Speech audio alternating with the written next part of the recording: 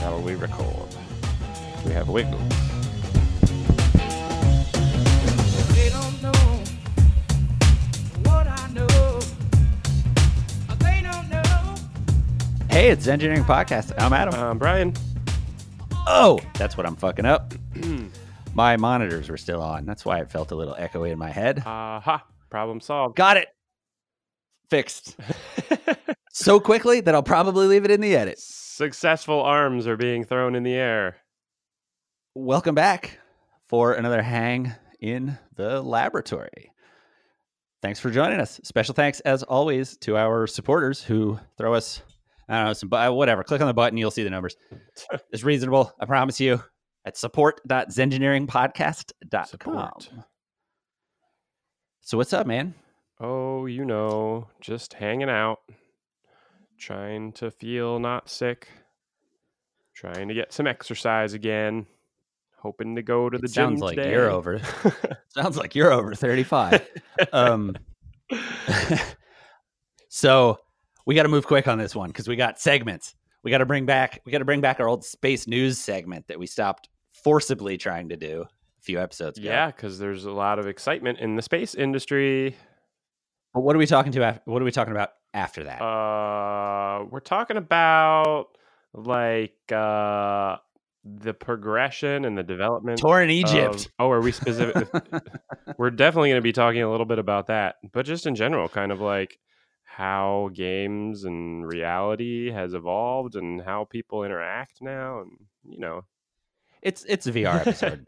It's about VR. It's a VR We're episode. discussing some virtual reality, I think. But before we get to the VR, space news. The SpaceX crew capsule launch, test, etc. Success. was a success, right? It landed in the ocean. They picked it up. Yeah, well, first it launched, and then it went to the International Space Station. I think the easy part was falling in the ocean. The crash test dummy, neither the crash test dummy nor the plush toy used for cute social media tomfoolery were damaged. I didn't see the know. cute plush toy. Now I assume Elon Musk has a little stuffed animal that he's like, "Hey, bitch," It's been to space. putting that on his Totally, that's bookcase. a great stuffed animal to have. I want a space animal. This stuffed animal's been to the space sweet. station. Maybe it stayed up in the space Yeah, station. that's fun would've too. been They the real need thing. stuffed animals up there, I'm sure. Yeah. Anyway, so talk about what happened with that. Do what?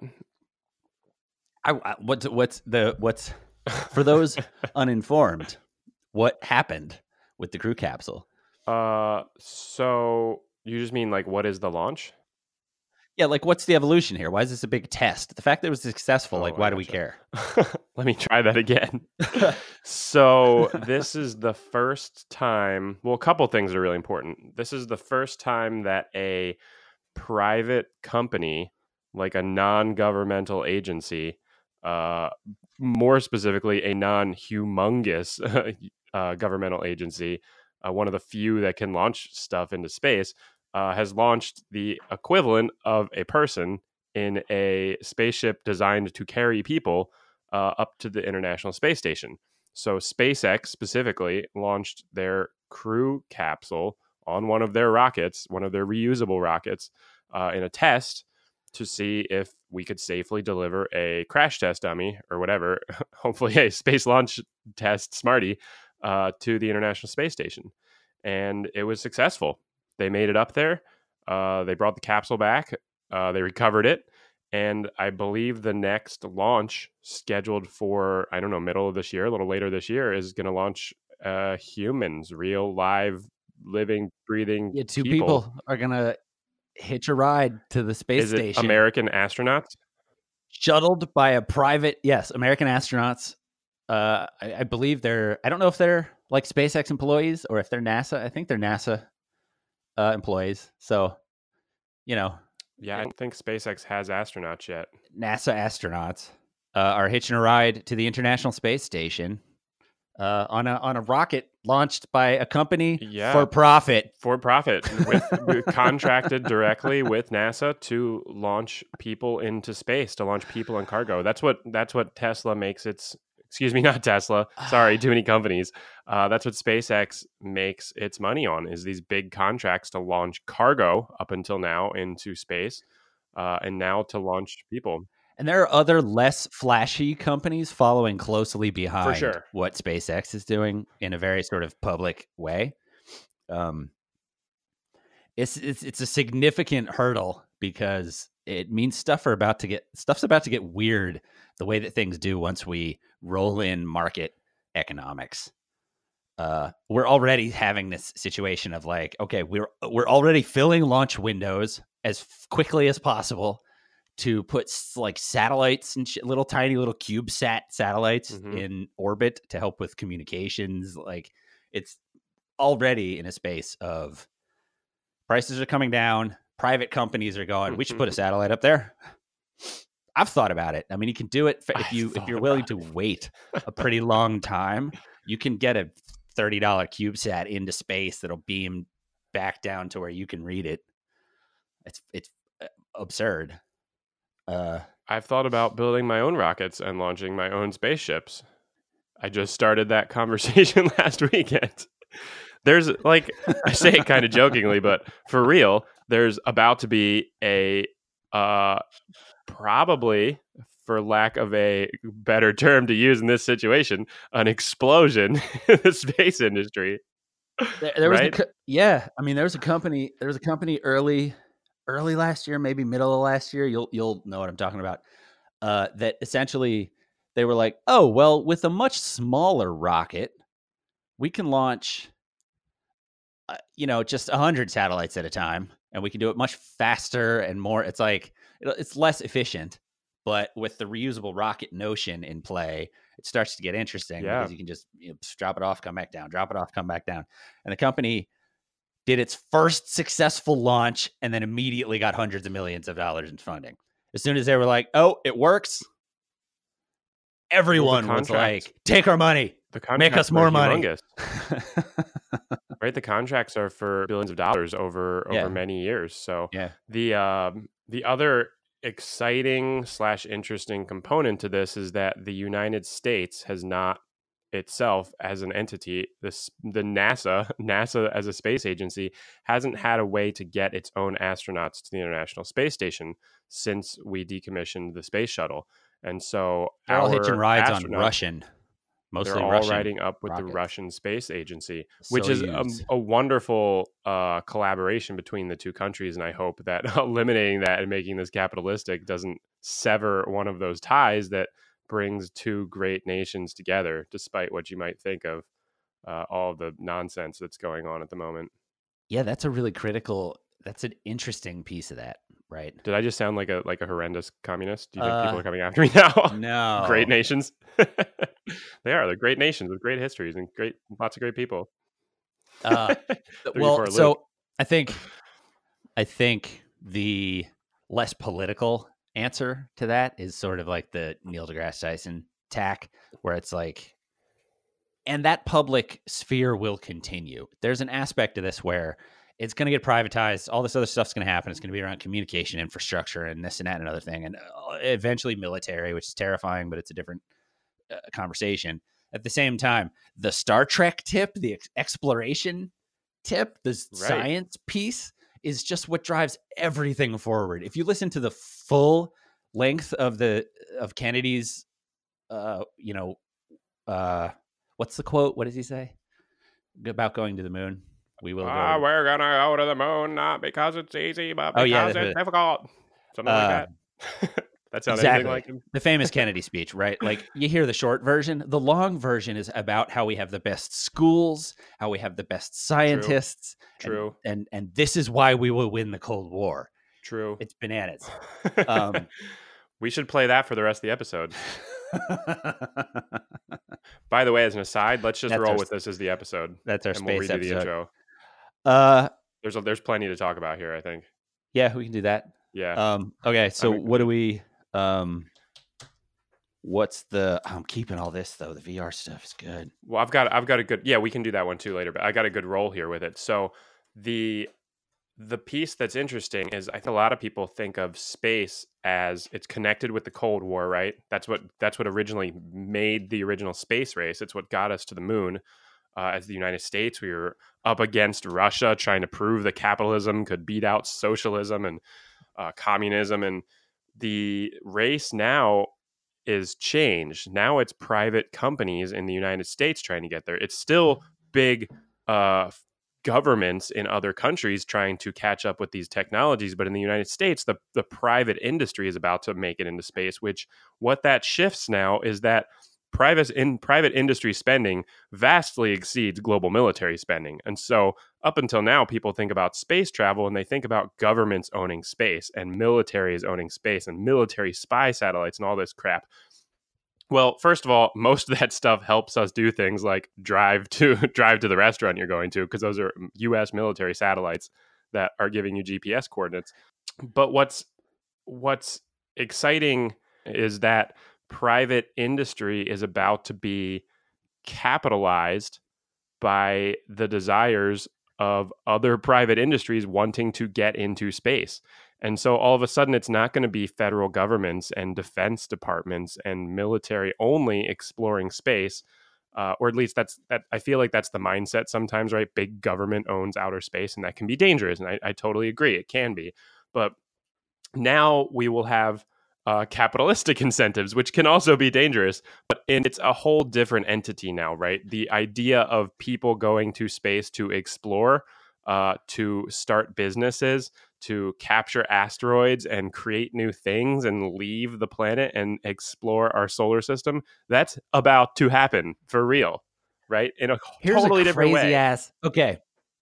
So here's a really weird thing about how to think about space exploration. That's like, the units of organization that you just described there in terms of the current sort of like how people are, like how space is thought about. It's based on these, like, you know, essentially arbitrary geographic designations on the two-dimensional surface of the Earth, compared to once you're out in space, you can't be like, well, I'm here and I walked over there. Like, you have to have sectors. So you either need to have like floating buoys that stay oriented relative to celestial bodies. And then you talk to those about where you are in space. So you can be like, bitch, from this point to that point, I own it. But you need more than 2 points. You need a bunch of points to define your sector. Romulans control sector, whatever, right? It's like, so anyway, so there's weird, you know, like real weird conversations start to happen in that space, because if the private piece is what's taken off, then like there's going to be this notion of, is there land ownership, is space? And there are treaties that are supposed to outline this stuff. But at the same time, people are going to do what people are going to do. It's real easy to define to make and money. Sign treaties to break up. It's easy to define and sign treaties regarding space that people can't get to, right? So it's real easy for the countries to get together and say, who's allowed to colonize the moon? Nobody. Don't worry about it. We'll share the moon. Whatever. It's a natural resource. But once you have 5-6 major countries with privatized space systems who are heading out there, shit's going to get real. It's going to be anyone can live here, but we have sovereign space, you know? Moon wars. This moon colony, this moon base is like US only. Don't come knocking Moon War on 1. on our Is that on the Moon War 1. Is that on the horizon? No.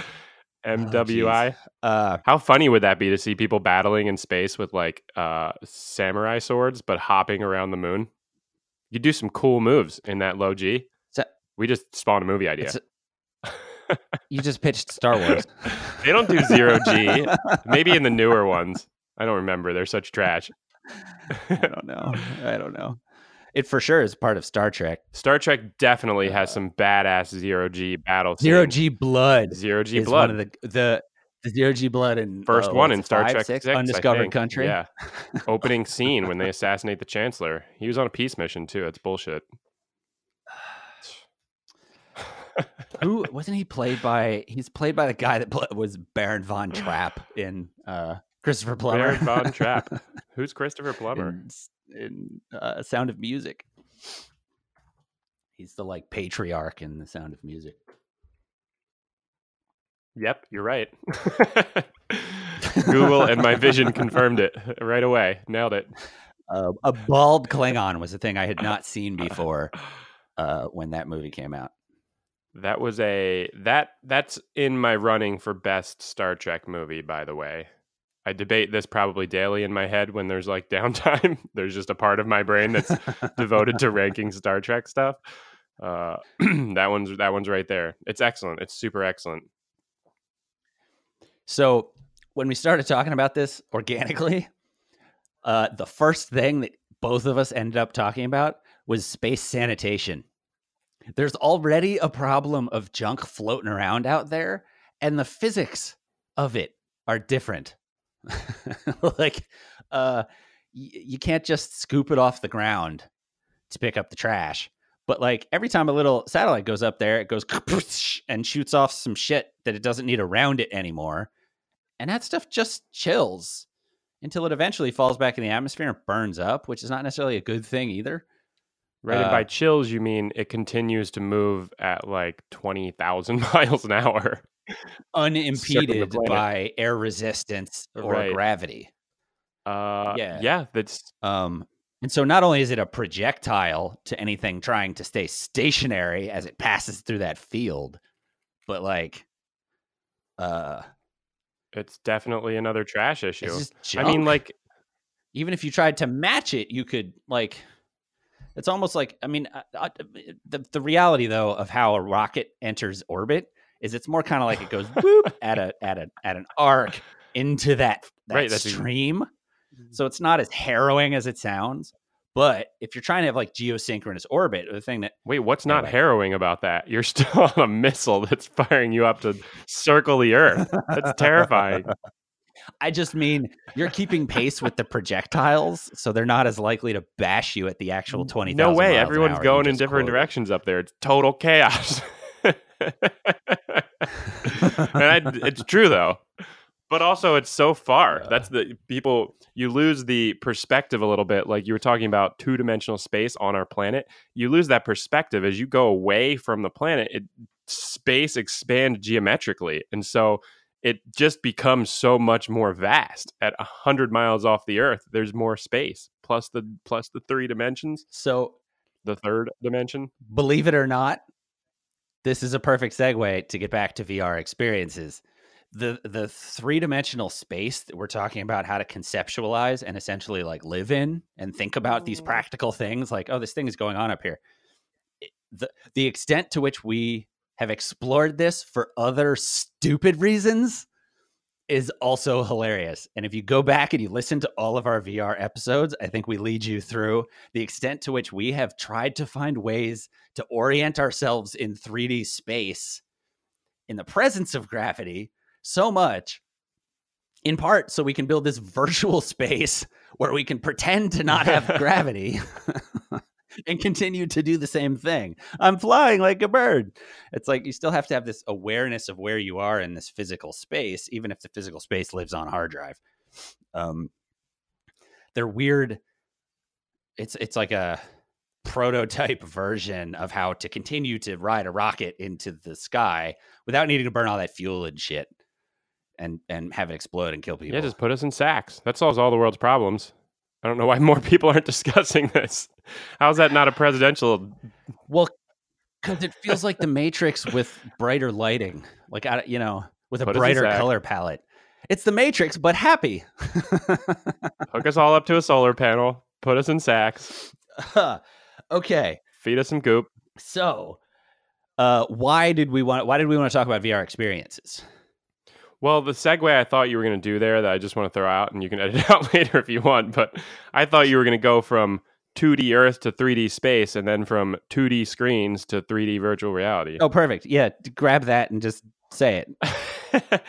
It's also, well, I think the interesting part about this conversation, and like we tend to do, let's go back a little bit before modern virtual reality, is all of this stuff is virtual reality, right? Video games popped out, and that's like virtual reality. That's the whole point. That's why they're so fun, right? SimCity is like a virtual, it's literally in the name.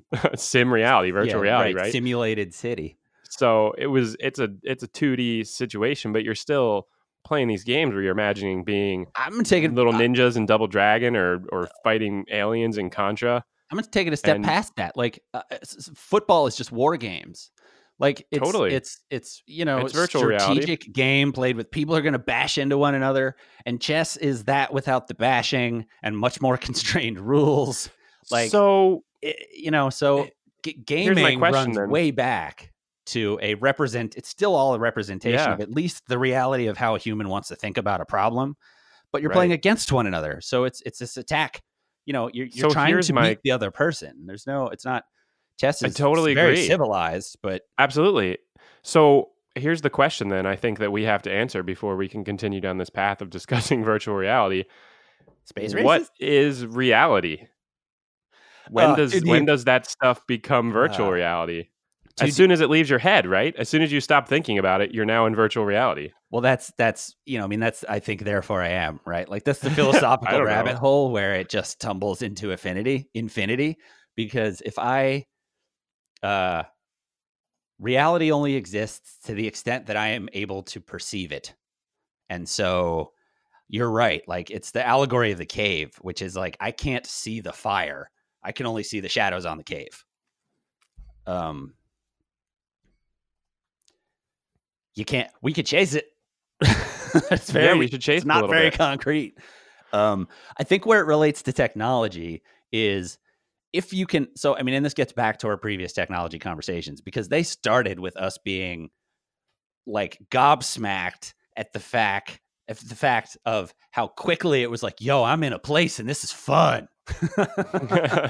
And you and I, we're not traditionally gamers. I mean, we have played throughout the years, but I feel like it's a thing that fell away when other things that, and I kind of get back to it occasionally, but I don't have like, Mhm. I'm not going to play video games on the regular generally. Totally.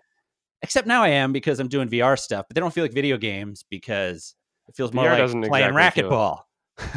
Right. It doesn't feel at all like traditional video games. It's very different.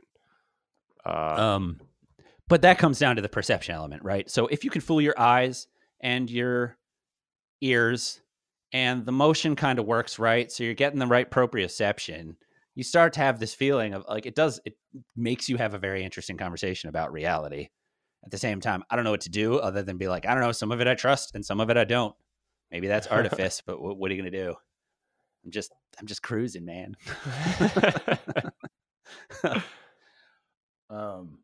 But the reality is, the reason we're even having this conversation is because it turns out when you stack up enough of those elements, which we talk about for an hour in a separate podcast, you start to feel like, oh, I'm actually here. Like so I think the segue into sort of VR experiences, the reason we were stoked to talk about this is because we got a guest coming up who is the historian who led us on a virtual tour of Nefertiti's tomb. Was it? Nefertari's tomb. Yeah. Nefertari? Okay. Nefertari. Different princess, queen. I should Egyptian- know more. We'll ask her. That's why Yeah, we're bringing we'll her on.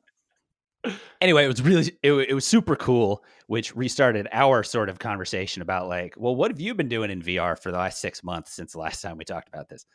And that kind of got us to this whole thing. Well, I gotta be honest. I am taking great pride in finding things in VR that aren't games to do because there just hasn't been that much stuff that's not. There's like business applications on computers, and then there's games on computers, and I feel like education hasn't moved in as powerful a way, right? There aren't like. There's all this stuff that you use for. This is probably a dumb comment. Is it a dumb comment? No. Education hasn't caught up with the software. Hasn't caught up with education yet. There's something more abstract about education. There's like an experience component. I would say the reality. It's actually it sounds better than that because I would say education is so far at the edge of adopting new things that they end up behind as technology rolls over, right? I mean, think about how quickly we had Encarta in our school library because it meant less books for them. there were CDs in little plastic cases. Really that computer quickly, date. encyclopedias went virtual. this other thing went virtual. Like the stuff That's you true. need to That's do true. education went guess virtual, Google's- like literally first, because it was built by the institutions. And then you end up behind in this weird way where now, like, we're still going, okay, school is still an important part of how this works. And that has to do with teachers being in a place and walking you through a thing. And I think the reason that sticks around is because to some extent, like, as human beings, learning is experiential. You just there's a be in a classroom, think about the thing, go on a journey, use your imagination, be curious, but also here's the thing we need you to figure out about the world as quickly as humanly possible. Well, there's 'Cause it's also important. there's also a part of education that's not talked about enough, and it's a really big part, and it's the fact that education is also just babysitting. And that's So- an integral part of the model, right? The teachers are there to make sure the kids don't hurt themselves at recess and eat their Right. lunch and put the right shoe on the right foot. Right. Yeah, So absolutely. there's education too, but there's like a physicality to the institution that has made it difficult to adapt to the potential for all this new technology, right? And we feel it so viscerally. And I mean you and me, but I think society as well, right? There's so much information out there, but it gets lost. It's like not directed. If you just leave a young person to like find their way on the internet, that's not safe either. You need babysitting again, right? Of some sort. And So for all that, if anyone, I know I say this every episode, but I'm going to keep saying it. If anyone hasn't seen the movie or better yet, read the book, Ready Player One, like this, the rollout that they articulate in there in the context of fiction for how this technology probably ends up taking Mhm. over the world, I think that's how it's going to happen. yeah, it'll It's be fiction, so powerful but for that's education. how it works. And in that book, free public school, along with here's your headset. Inside of that headset is free public school, is how everyone ends up getting VR, Yeah. because it's going to be so much cheaper than physical Right. space Yeah, public think of- school systems. Yeah. It just is going to end up being the answer, because how you can't scale the current system. We don't Right. like we're going to run out of physical space. So Yeah, and at least it in allows cities, right? it There's a allows crunch. education to expand, right? A big part of what separates the United States, and I don't remember where this came up earlier if we were already talking about this, but education is one of the things that westernized countries in general, I think, but the United States also is well known for its education institutions, and maybe more so for its upper level education institutions. There's certainly many problems with many school districts in the United States for public schools, but there's a functioning structure here that doesn't exist in a lot of the world, and it's technologically based, and it's monetarily based, and it's based on hundreds of years of building this out and funding it and growing it, and being able to expand that and bring that to the rest of the world is kind of what we've done with the internet. I just mean we as in general humanity. A lot of that information is public, and the drive for people who are born in other countries to learn English so they can access all this information. I mean, an interesting thing to go look at to see where knowledge is to go look at Wikipedia and see the lists of articles by language, right? That is kind of a representation of all human knowledge. There are other ways to look at it too, and there's a lot of stuff missing there. But in general, that's an interesting way to look at how accessible information is based on the language you learn. So that's widely accessible. It's accessible. Like it's back to, we went, okay, an encyclopedia is a good thing to have, to the extent that salespeople have gone from door to door for decades saying, I would like to sell you an encyclopedia. It's a valuable tool for your children. Mhm. We put that into a virtual space. And I'm saying, like, that behavior is what you piggyback to get to the part of Ready Player One that's fun, which is like we want to 80s use based it. video game adventure. Exactly. And that's what we So, all work but- towards, right? That's what I work for, so I can do fun things. Yeah, but you also can't deny that we've been doing that in a virtual, at least our generation has been doing that in a virtual space since the second it became available. Right. You just don't think of the world with Super Mario Brothers and turtles and mushrooms and Right. and but like, you're transitioning through space in this universe of this established lore and like, and like we were like talk about it. So the gaming side is interesting to me because we can track back through this idea of like the idea of virtual space is not a new thing. We've definitely talked about this in these episodes before, right? But what I want to talk about is the community aspect, right? The idea that school has to be there with other people, or has to be some sort of experiential, or potentially guided by people. Like an interesting angle, an interesting thread to chase on that front is through the idea of like, we've been playing multiplayer games since the second the network bandwidth existed, even before the internet. Yeah. As soon as we were like, yo, we cables. got 10, we have a computer lab with 10 computers all connected to one another. We're going to go play Quake. Right. Just the 10 of us. And I'm going to shout at you across the room when I kill you. That was the best. How fun, right? You go from being able to play a video game against one of your friends while all your other friends like wait to play, to everyone being at a console, right? Jamming out, having fun, sending trash talk and shooting missiles at each other. But all in the same space, right? All in the so same it's like space, you see the pictures and they're funny because they're not digital, except that they were scanned in, and they're of like kids duct taped to the roof, playing with a computer on a shelf. While it's still silly sleepover behavior. But we would then play this game against one another. Right. I didn't take part in too many. I think by the time you guys picked that up, I was doing sports. I did this stuff all over. You were a loser. I was a cool kid. Turns out. What's the first one you can remember being able to play on the internet? I think I was rocking Doom. It wasn't like Sega or Fighters or anything. Doom 2000? Doom. I think I got the original one. Deathmatch. One of the Dooms.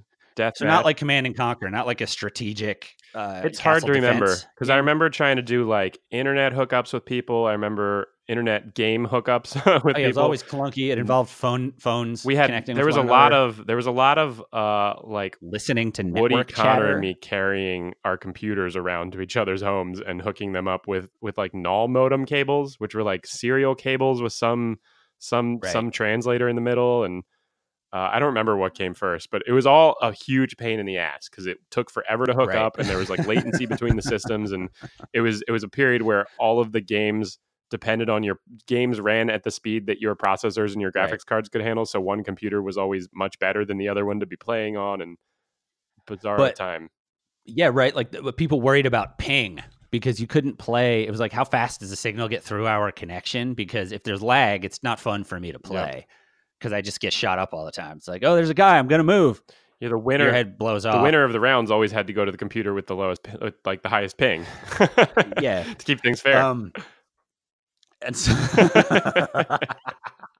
so, so even within that sort of structure, though, you have this idea of like this physical space, because every game starts with somebody spins up the host server and everyone logs into that essentially to be on in a lobby, like in a hangout space where you could potentially chat with one another, usually just to shit talk. And then you start the death match and everybody goes into game and plays against one another. It's like, and that is a 3D virtual space. Yeah, the games very quickly moved in. That's where a lot of them seem to really take off, is the time that the connections and the processing and the computer power was high enough to run this stuff was the same time that it could handle 3D virtual environments in the games too. So it kind of stayed connected in a way. And so I would say the idea of what is a virtual experience and how does it take place in a space that is infinitely pliable is the thing that like video games have been chasing, and they try to replicate reality because it's easy for us to just be like, yo, there's gravity, you fall. You don't have to teach someone that lesson in a new universe when you develop a game. But like, because of that, the physical space element becomes this really important thing. And once you take it into VR, it gets interesting because the things that we have always considered to be experiential, right? Like you got to go, it's walking around a museum with an Xbox controller has not really evolved because we got to a limitation with the 2D screen, and we were like, this gets me all the information that I needed to know here. And like, maybe I could have somebody in a chat room talking to me through a thing, but it's not the same as being in a classroom with a bunch of other people. Well, Which we very viscerally experienced, I think, by doing the Egypt thing, which we'll talk about more. What that also points out, I think, and this is maybe a little controversial, but museums just aren't that engaging. I love them. I absolutely love them. I love going to museums. They're interesting. They're fantastic. I would love to like own and operate a museum, but they're just not going to compete with virtual museums, right? It's no longer just the dinosaur bones. It's the dinosaur. Right. Like I was interested to see that tomb, but I wouldn't have flown to Egypt for it. And so, even for someone who it's like, I'm independent and curious to go check these things out, like more things are becoming available also in an interesting way. Like there's just aspects of I don't dislike a museum, but like the ones with the coolest stuff, you got to wait in line for an hour. You have to check your bag because they don't want you to carry a thing you could steal with through it. It's like, It's just the whole, it's not. So there's this. You can break the collectibles in virtual reality and they'll just respawn. Right. So like, how satisfying is that? You get to see all the like, sides. It's not like glass in the way. Yeah. So having that control over the thing is like,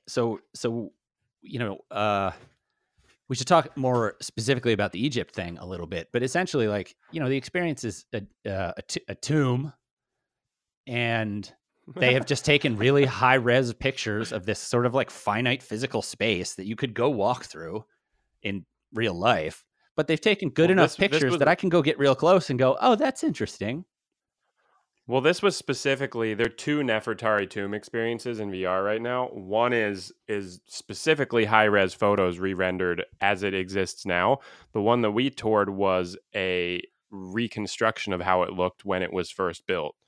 And so it was still the right physical space, but it was also like it was brand new. It's like we were in the tomb the day that Nefertari was laid to rest inside the tomb. And they have all the lanterns and stuff running. There's like flickering fire the whole time. There's just aspects of it. It was spectacular. That are remarkable. It was absolutely spectacular. And I think what it gets to is I love going to the museum and then kind of doing the guided tour thing, but I don't like doing the one where I put headphones on. Like I like it being a small enough group with a tour guide where like if you have a question, it's not going to burn so much of everybody's time. Like when you ask a question, like a subset of the fellow people on the tour don't go, this guy again. That's what I did on the Nefertari tomb. I asked all the questions, which was great. I think it went fine. Do you ask questions of the Terminator wasn't upset? Do you ask questions of tour guides in the real world? Hell yeah.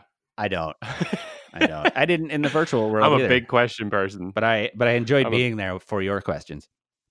Big question person. Well, I pride myself on asking good questions.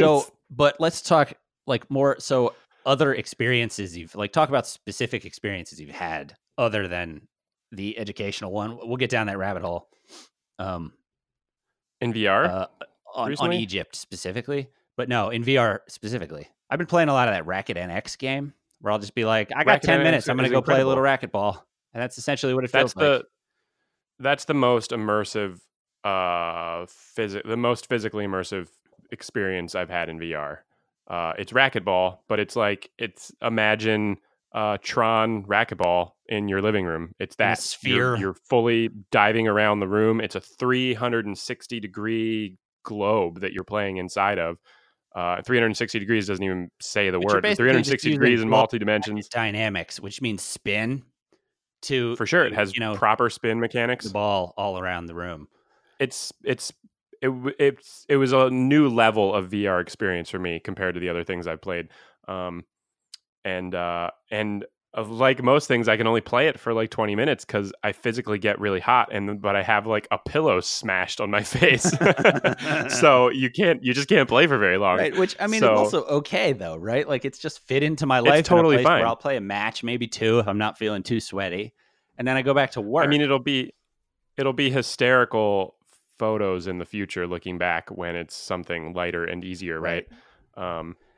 But so I mean, but part of that is the different like before having to have the VR piece of the conversation, it was like the only way you experienced racquetball was to go out and play racquetball.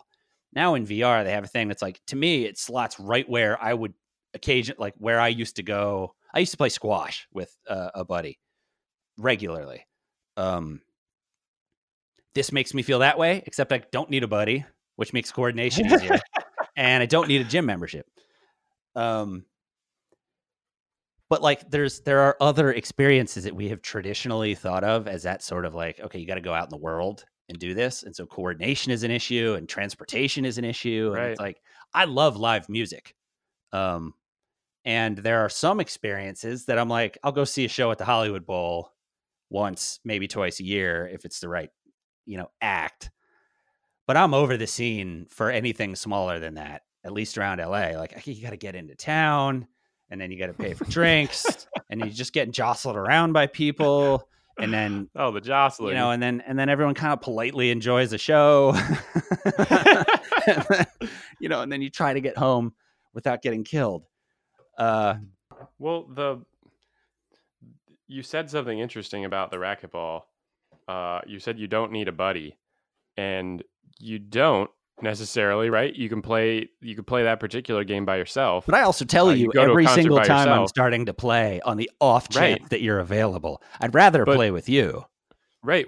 You can also play competitively, but also of interest is, and this I didn't play video games at the time when online really became central to every game. Which I guess I hadn't even really conceptualized, right? Xbox and PlayStation, all of those have headsets, and kids have been playing games like that for years now, probably for a decade. Right. But it's incredible to be in a gaming system, and for me specifically recently, it's been in VR, and you just get paired up with random people around the world. And so you'll get someone who just doesn't speak your language, and maybe you're playing a cooperative game, maybe you're playing a competitive game, and you'll hear them probably using profanity in a foreign language, or trying to communicate, hey, great job, way to go, in another language. Or you'll be playing with like a little kid or a much older person who's there's such an interesting diversity to it as well. So you can get in there with your buddies if you happen to have a buddy that has the same system. And that you within do. These ecosystems, there are celebrities. Like, there's a whole media streaming aspect to this thing where, like, Twitch is entirely for saying, you don't even have to play the game. You can just watch me play and talk to me, which relates to an impulse I've always said, like, until VR, I was really passively interested in any game that I couldn't carry on a conversation whilst playing. So, like, I've continued to play Super Mario Brothers, but it's usually with a friend sitting there, and we half have a conversation and we half play Mario Brothers. Like, above that level of complexity, I start to feel like, don't be here. I need to focus, to beat this level. VR is providing a lot of experiences for me that are way more like, I can get someone I know in there. We can talk, but the whole time we're just kind of batting this ball back and forth and having this challenge that takes part of, like, just distracts a certain part of our brain. It's not all racquetball. We do dungeon runs together and stuff. I played years of World of Warcraft. I had a year in college where I was deep down 2-3 hours a day of World of Warcraft. So I'm not unfamiliar with this behavior. It just has not. It's not been something I've continued to pursue doing for whatever reason. It's not like a value judgment. Having people to do it with, where there's a date and you go do a thing like a LAN party, right? It's still a thing that I seek out, and everyone else does too. So the LAN party impulse is not a nerd problem. It's just a human problem. We like to get together. And you're able to do that in the museum context. And so being there for the museum thing made me realize how much I enjoy the guided tours when you have an expert there. But it's just a hard thing to get if you're going to, like, the Museum of Modern Art in New York, because that's a theme park experience in terms of the lines and the security and the cost. Totally. And, the tour of Nefertari's tomb was really the presence that's available in current gen virtual reality is astonishing, right? You can see hand gestures, and it's interpreting that appropriately. It doesn't have full finger gestures and stuff yet, but the software is interpreting what the person's doing based on the angle of the controller they're holding. And our tour guide could point at things, and it was just like I was watching a real tour guide inside of a tomb. And it was really cool. And then there were some hilarious features of it too. like being able to resize yourself to go into small parts of the tomb,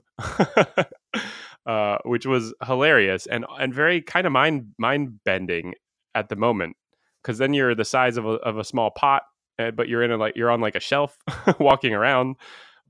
It's such a strange, just I don't even know what to think about it. Yeah, I mean that sort of gets back to the thing I was saying about figuring out things, but then like the next thing we want to do past reality, and we've used it mostly for games at this point, is like change reality. And so now you're like, okay, I can move in space where I feel familiar. My body doesn't go, whoa, what's this immediately? But now it's like, oh, but if I could shrink myself, I could walk inside that pot. And the designers are like, okay. All you got to do is take a couple pictures inside that pot, plop it in the model, and it's there. I mean, it's like maybe it's not worth the processing power to show it to you. But you could also not even generate that until I walk in there. And then it's not really any different than any other environment for how much content you got to load. And it's just weird. Like, have you ever been on a trip and toured a ruin? I've unfortunately never toured a ruin in real life. Or at least not the kind I'm picturing at the moment, like we old went castle to see ruins. we went to see the ancient Roman baths. Cool. Somewhere like outside of London, I think. It's just very interesting, but it's very constrained because like for preservation reasons, right? Like you can only go so close to certain things. So it's very much like we just stood in a line with a whole bunch of other people and went, oh, interesting, and took some pictures and like, oh, how about this? There's like milky water in there, but nobody's gonna go in it because it's not nasty. super satisfying. Yeah. It was a really cool thing to see, but like I wasn't shrinking myself down and walking in pots. You know, I would imagine you weren't. Word. So that feels like a good warm up for the Egypt experience, right? Like there's just so much crazy stuff. Like because it's a new medium, you know, there's an extra layer of experience to this whole thing, and I guess this is the question of persistence, right? Is this going to fade off or not? I think everyone picks up VR because the novelty that we're explaining is attainable now. Will we keep going on museum tours? Have you continued to go on museum tours? Yeah, hell yeah. I don't tend to do these unless you invite me, but if you do invite me, I usually say yes. I haven't sought any of them out, but I've been seeing them. I did a virtual Apollo 11 launch program that was pretty cool, where you just sit in the rocket and they kind of show you what you would see if you were in the rocket. Yeah, that was rad. I cried doing that one when I landed on the moon and got to like jump around the moon. That was amazing. I didn't get to that part. Something phone rang or something, and then I kind of never got back to it. What a bummer. You never made it to the moon because the phone rang. What a jerk. Whoever called you ruined everything. That's a perfect segue back to the call back to the space news. But I feel like good work, sir. So we will actually be having the historian who led that Egypt tour Egyptologist on the podcast, an Egyptologist, on for a separate episode. So Brian can talk about his current pet rabbit hole. Yes, let's talk about ancient Egypt civilization. Yeah, man. I'm excited to talk about papyrus and shit. Hell yeah. A form of paper so popular it decimated a local plant population. Right. We've been decimating populations forever. That's not new. We're just better at it now. Well, subscribe and you won't miss it. Thanks for hanging out for another one of these. And thank you, as always, to our supporters who throw us as little as $1 a month to help keep it going. If you want to jump in over there, it means the world. Support.zengineeringpodcast.com. I'm Adam. Brian. This is Engineering Podcast. Keep it real. Or no. They don't know. Keep it virtual.